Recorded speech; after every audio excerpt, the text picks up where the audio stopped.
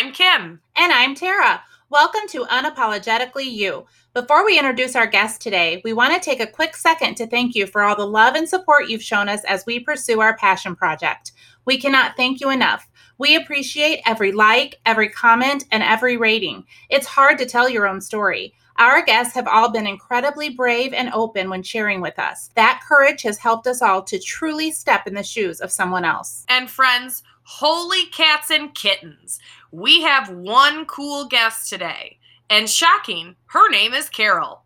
You wouldn't think a church organist would wear a leather-studded baseball hat, but guess who does? Carol! She went from living the American dream to starting all over at nearly 60 years old. She is honestly the true definition of a strong woman, and in her words, she's living the best years of her life. We hope you enjoy Carol's story. Welcome, Carol. We're so excited to have you today, and we're so happy you decided to share your story with us on Unapologetically You.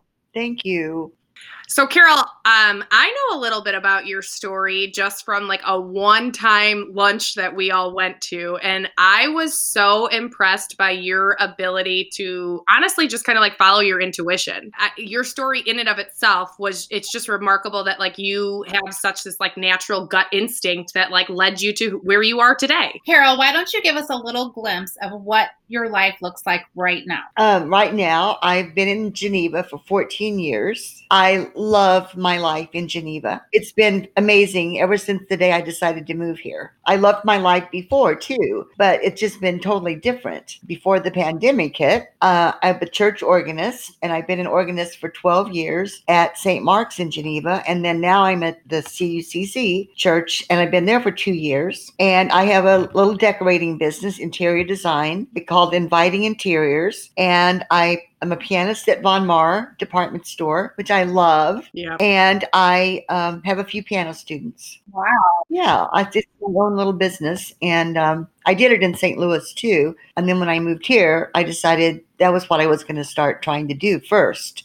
Sure. And because I didn't have any idea what I was going to do when I moved here. And that's what's so remarkable about your story, right? Like it was, you didn't have any idea and you just still went for it and it somehow worked out, right? Right. I really think it wasn't just my gut feeling though, because I really wanted to start over somewhere. I felt like it was the first time since college that I could maybe do something different just for me after I was getting a divorce. And I thought, this is my only chance. And my parents had both passed away, and I really didn't have any reason I had to stay there. My son had already moved to Washington, D.C., and my daughter and her husband had just gotten married, and they were going to not always be in St. Louis. So they said, please don't stay here for us because we don't know where we're going to end up. So, okay. So obviously you just said you're divorced now. So how long were you married? I was married 37 years to my high school sweetheart. And I never really knew life without him, really. I mean, we knew each other from junior high school. So it was a really big shock. I knew things weren't going too well, but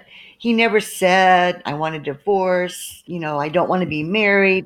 The most thing he ever said was, I don't know what I want. When I would say, what's wrong? Why are things not working? And he would just say, I don't know what I want. Well, I don't know what that means exactly. Right. Maybe a midlife crisis, who knows? But then it just never got better. I guess I didn't realize that you had been married for 37 years either. So obviously you had built this life together and you had your kids and you had everything like seemingly was perfect, right? Yeah, we were kind of this respectable couple. We worked in our churches for many, many years together. I was the organist, he was the choir director, he was a professional musician, a trumpet player, and a band director. We had 2 great kids. I mean, we had a million friends. And then I found out he was having an affair with one of my friends from my church, who was the church secretary.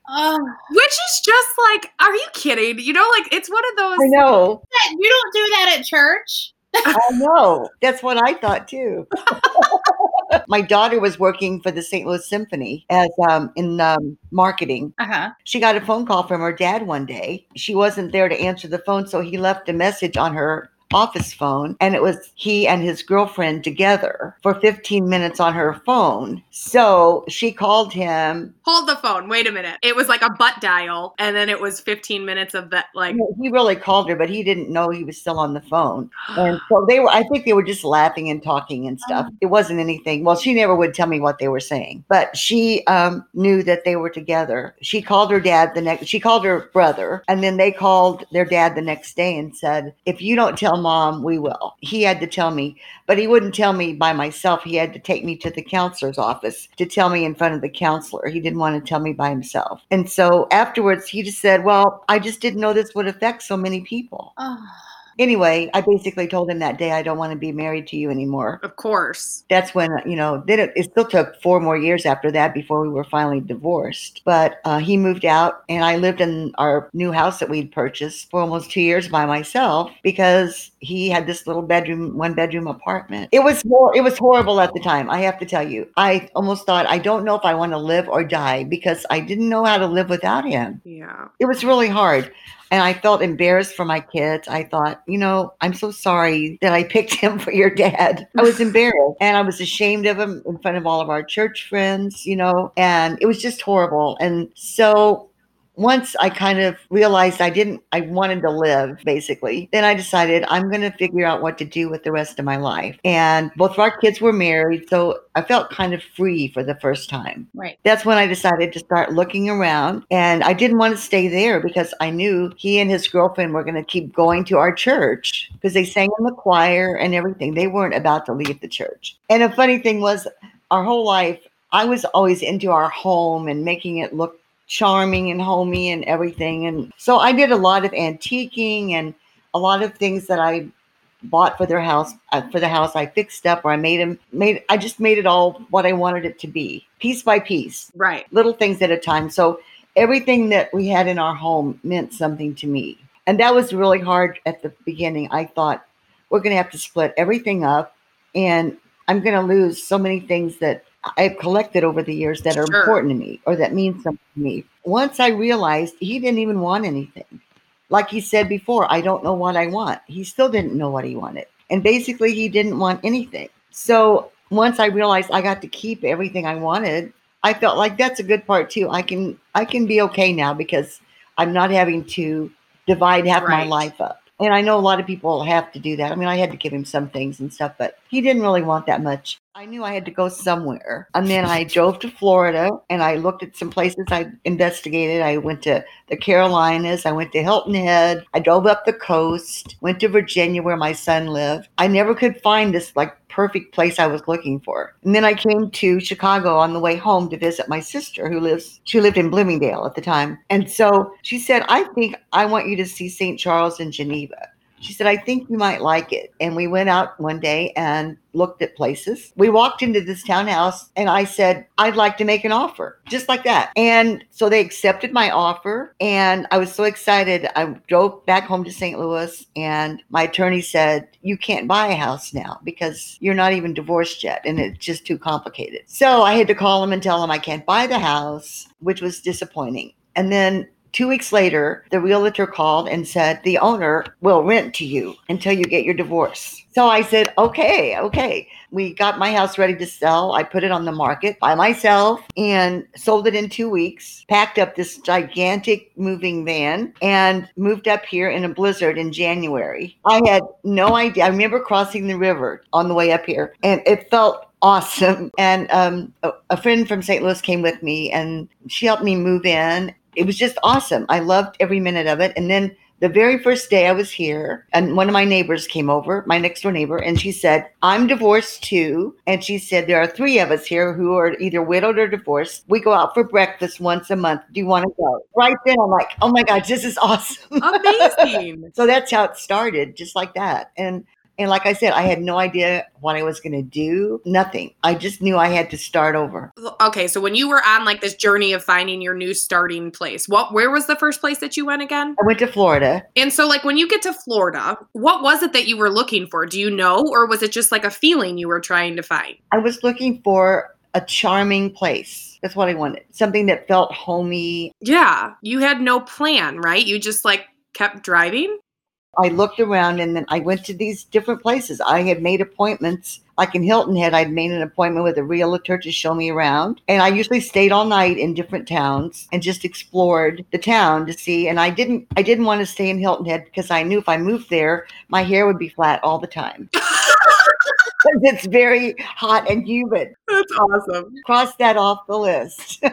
And so what happened then after that? Like, once you got here, once you got into this house, what did you decide to do? Well, first I wanted to get all settled because I knew I couldn't really start my decorating business until I felt like my house was in order. So I spent like 3 months getting my house fixed up the way I wanted. And then I decided I'm going to try to get my decorating business going. But I didn't really get started very easily because I didn't really know anybody. So in the meantime, my sister and I had gone to the mall to go shopping. And so we went to Von Maur one day, and all of a sudden I realized they have a pianist here. Well, this is what I do. So I went to talk to the manager, and he said, well, we don't usually have very many openings because people stay a really long time. But he said, if you'd like to turn in your resume, we'd love to have it. And then 2 months later, he called me and said they had an opening. So I auditioned and got the job there.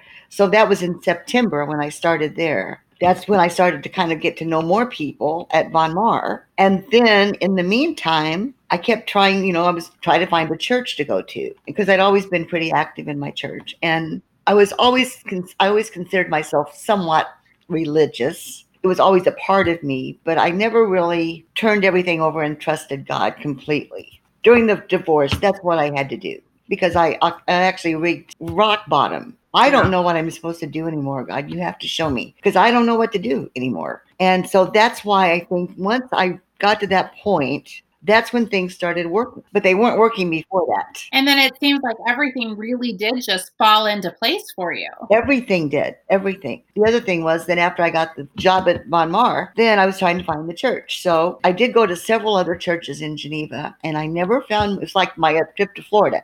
I never found the right place. It just didn't work at that point. And I just kind of kept looking. So one day I was downtown in Geneva, and I noticed there was a wedding at St. Mark's Church. So I thought, I'm just going to go in and see what this church is like. And so I walked in and I was looking around and I peeked in and saw the wedding and everything. And I was reading the bulletin board just to kind of see what their activities are like and everything. And on the bulletin board was a notice that they were looking for an organist. I cannot even. Like, how? I know it was already past the deadline of when you could apply for the job. But I took the information and I thought, well, I'll just keep it and see. So 2 weeks later, I called this lady who was on that notice. They hadn't found anybody. So she said, send us your resume.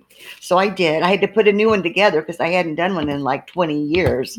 And so I put my resume together, and then I had to go for an audition, and then I had to go for an interview, and I got the job. Now I have this Von Maur job and the church job, and I'm already working on the decorating business. Once I started the church job in January, then I got to know people, and then I started getting decorating jobs. So everything just kind of like, fell into place. And like you just said, so you attribute that to giving it up to God. Totally. Right? And years ago, I would never have said that because I was kind of a control person, and I thought if I work hard and do everything the way it should be done, it's going to all work out. But it wasn't always working, even though I had a wonderful life. Don't get me wrong. It was until the end, it was really a pretty wonderful life. Mm-hmm. But there were things that weren't always right. And until you finally realize and turn it over, I think, as long as we kind of keep trying to be in charge, it doesn't quite go as well. And that's a hard thing to do, to just give it all over. It is. Especially when you're used to being in control and used to just thinking this, if I do it this way, it's going to work. Right. To turn it all over and say, I don't have the answers and I need help. I mean, that's a really hard thing to do. It is hard. And it wasn't anything I'd ever done before. Once I did that, I was just kind of amazed. I'm still amazed to this day how things just keep working. It's unbelievable. And to think that I could move up here to a town I had no idea anything about it and find 2 jobs that I totally love within 20 minutes of my house where I can use the skills I've been trained to use. And then I've met all these wonderful people, and I've had, wonderful parties, and I've traveled, and things have happened that I would never have happened if I hadn't moved here. Well, even like honestly, the start of it all, like the fact that yes, you settled in Geneva, but like you went from place to place, none of it felt right. You landed here. The house that you want to buy is not, you can't buy it. So you're like, all right, it's done. And then the guy that's selling it is like, I'll rent it to you. No big deal. And Geneva's kind of, to me, I feel like it's a small town. It's a city, but it's a small town. Right. And especially being at St. Mark's, I felt like, I knew everybody and everything, but it's like you couldn't get away with anything. One time I got a ticket on the way to Good Friday service. And so he ended up just giving me a warning. And he said, "Where are you headed?" And I said, "Well, I'm going to church for Good Friday service." And anyway, so he let me go, and I went on, and I just got a warning. So I'm at the church practicing with the soloist, and a lady walked in the church. She goes, "Carol, the police are here looking for you." And I said, "Oh my gosh, why?" So the policeman walks in. He goes, "I forgot to give you your insurance card back." And I said, "See, I told you I was going to church." And then later that evening, somebody said, "Oh, we heard that you got stopped by the police." And I said, "Oh my gosh." I said, "How did you know that?" And they go, "Oh, everybody knows." It's a church. We all talk. At some point, you made your way to the church that both Tara and I go to. So how did you get here? I was at the church for 12 years. So I decided I'm just going to start looking. Right. And then I had to audition for the committee and interview and everything. So then I got this other job, which again was 10 minutes from my house. I don't even know how to tell you. It's just like too many miracles. Yeah, well, absolutely. It's like one thing after the other. It just always seemed to work out for you. But of course, like you went through something that was super painful and super difficult to go through. And then you had enough courage to like go on this journey of figuring out where you needed to be and where you were supposed to belong, right? Like I had said earlier, like you trusted your instincts and you gave it up to God in your eyes, like that it just all was meant to kind of be, right? And I think I was a strong person before, but I never even paid a bill my whole married life. And I never bought my own car or anything like that. And so here I am, I bought my own house. And then I pay all my own bills, and I have bought 2 cars since I've been here. And I've just done things that I never, ever thought I could do. Never really expected I would have to do, I guess. I like getting on the train and I would go into the city. I never thought I would get on a train and ride into the city of Chicago and, meet friends there or sightsee. Or at one point I got to rent an apartment there for 6 months with some friends, and we shared it like it was a timeshare. So I had like 4 days and they had weekends. And so I got to have this little apartment in the city. I would never have ever thought of ever doing that before. And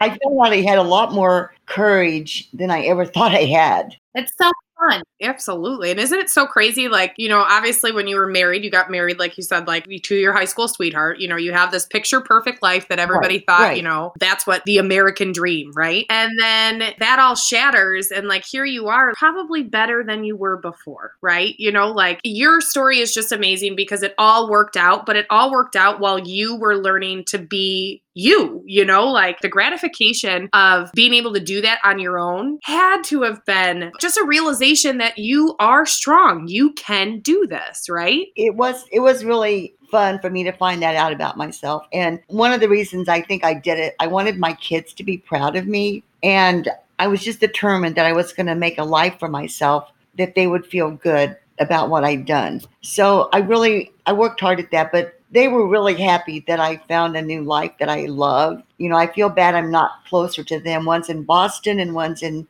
DC or Virginia. They're happy that I have a happy life, and because of that too, we meet for vacations together and things that I started after the divorce that we would never have done before either. Right. So do your kids still have, do they still have a relationship with your ex-husband, or was that broken? Somewhat broken. It took a while, especially for my daughter. It took a long time to feel good about him again.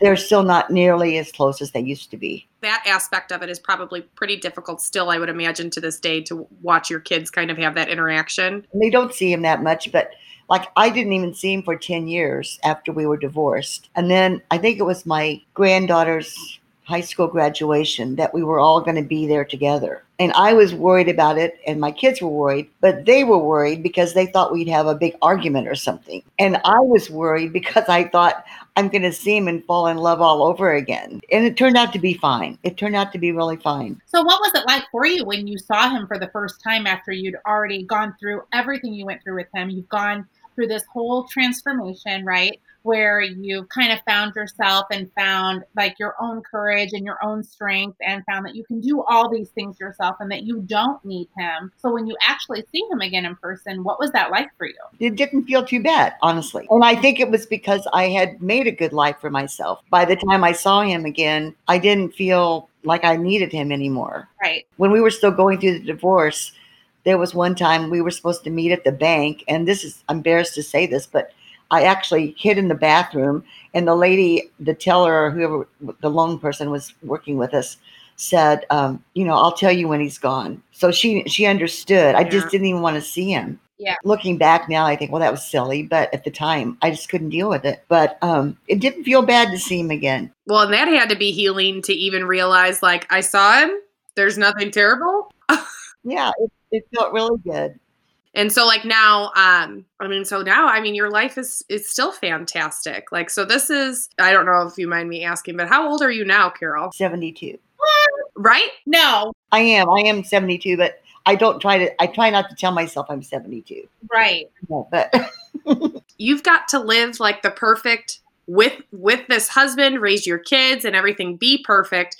Your world shatters. But then you get to live this whole new experience, this whole new life that some people dream about living their entire lives. And I'd never lived by myself ever because I shared a room with my sister. Then I had college roommates. Then I got married. And I never, ever lived by myself like some people get to. It was really fun to have my own place. And honestly, some of my married friends, even to this day, they'll say, do you know how lucky you are? And it's not that they don't have good marriages. They do. Right. But it is kind of fun. You don't really have to answer to anybody. You get to make your own decisions. And it's been really some of the best years of my life. And I don't mean to put the other years down because I loved raising my children and everything. That was fabulous. But I think partly because I ended up here and was still fairly young. I think I was 59 when I moved here. So I still felt like I had time to still have another life a little bit. Well, yeah, and you lived it, and you lived the best type of a second life you could have, right? Yeah. Going through the divorce part, I did a lot of reading. I did a lot of, not exactly Bible study, but I had books that were insightful religiously that gave me a lot of strength. And I worked really hard at trying to get through it. It didn't just happen. Right. I read a lot of books about why men do what they do and things like that. I just wanted to understand what happened, and I still never got an explanation or even an apology or anything. But he went to our church friends and apologized to them. Okay, so Carol, like obviously your story it's just remarkable because, again, you go on this journey of like finding you after everything that's happened. It just seems to work out. Every single thing that happened seemed to work out. You had no idea where you were going to live. You were open to living anywhere in the country. And here you are. You land in a place that was like your ideal vision of where you wanted to live. You get 3 jobs right away that are within, a 20-minute drive for you.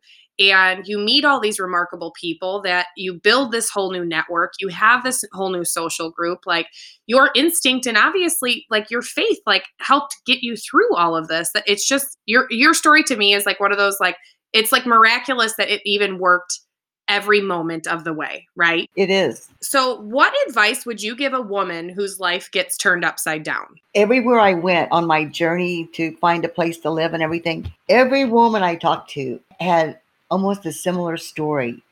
I mean, I couldn't even believe how many women I ran into who were kind of in my same age group, who had nice lives and everything, and then everything fell apart.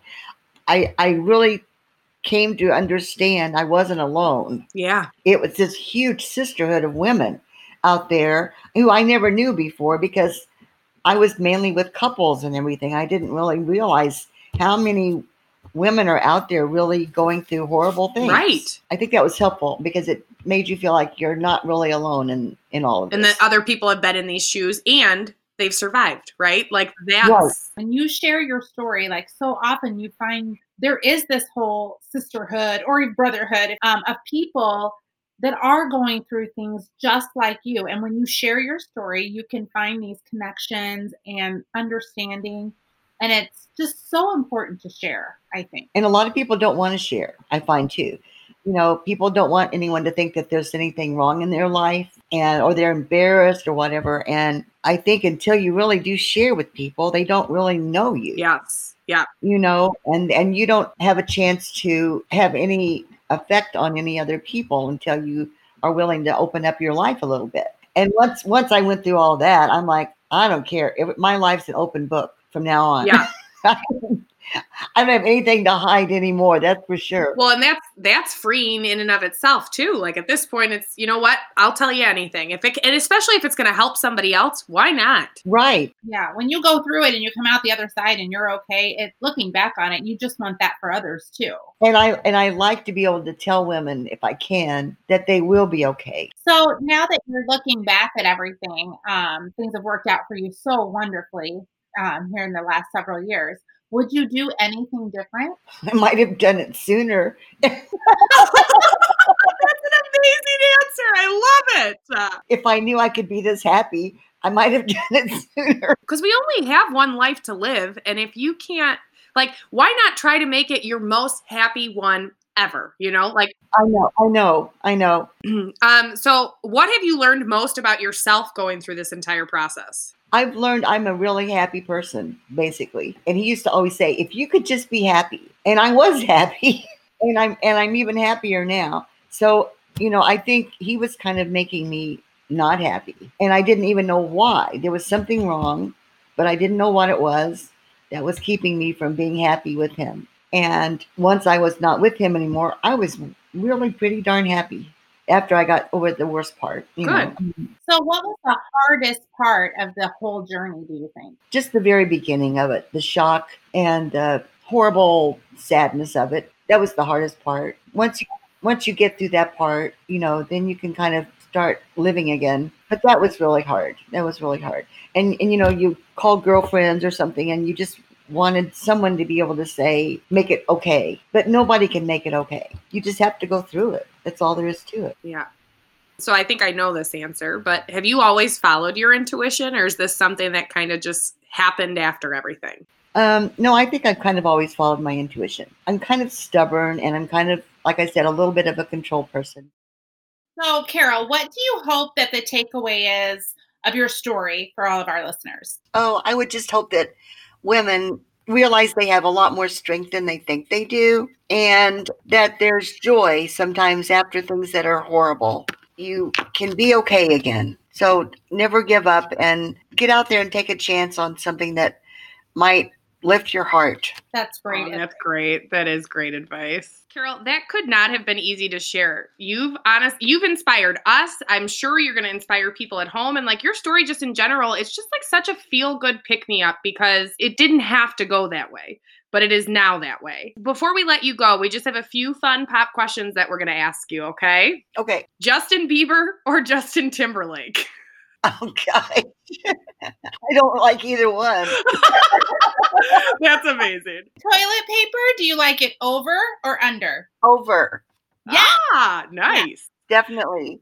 Okay, what's the most ridiculous fact that you know? Oh, my goodness. I don't know. All right. How about this one? What is your stance on pineapple on pizza? No. Agreed. All right, last one, Carol. You're arrested. What do your friends and family assume it was for? Probably speeding. Definitely.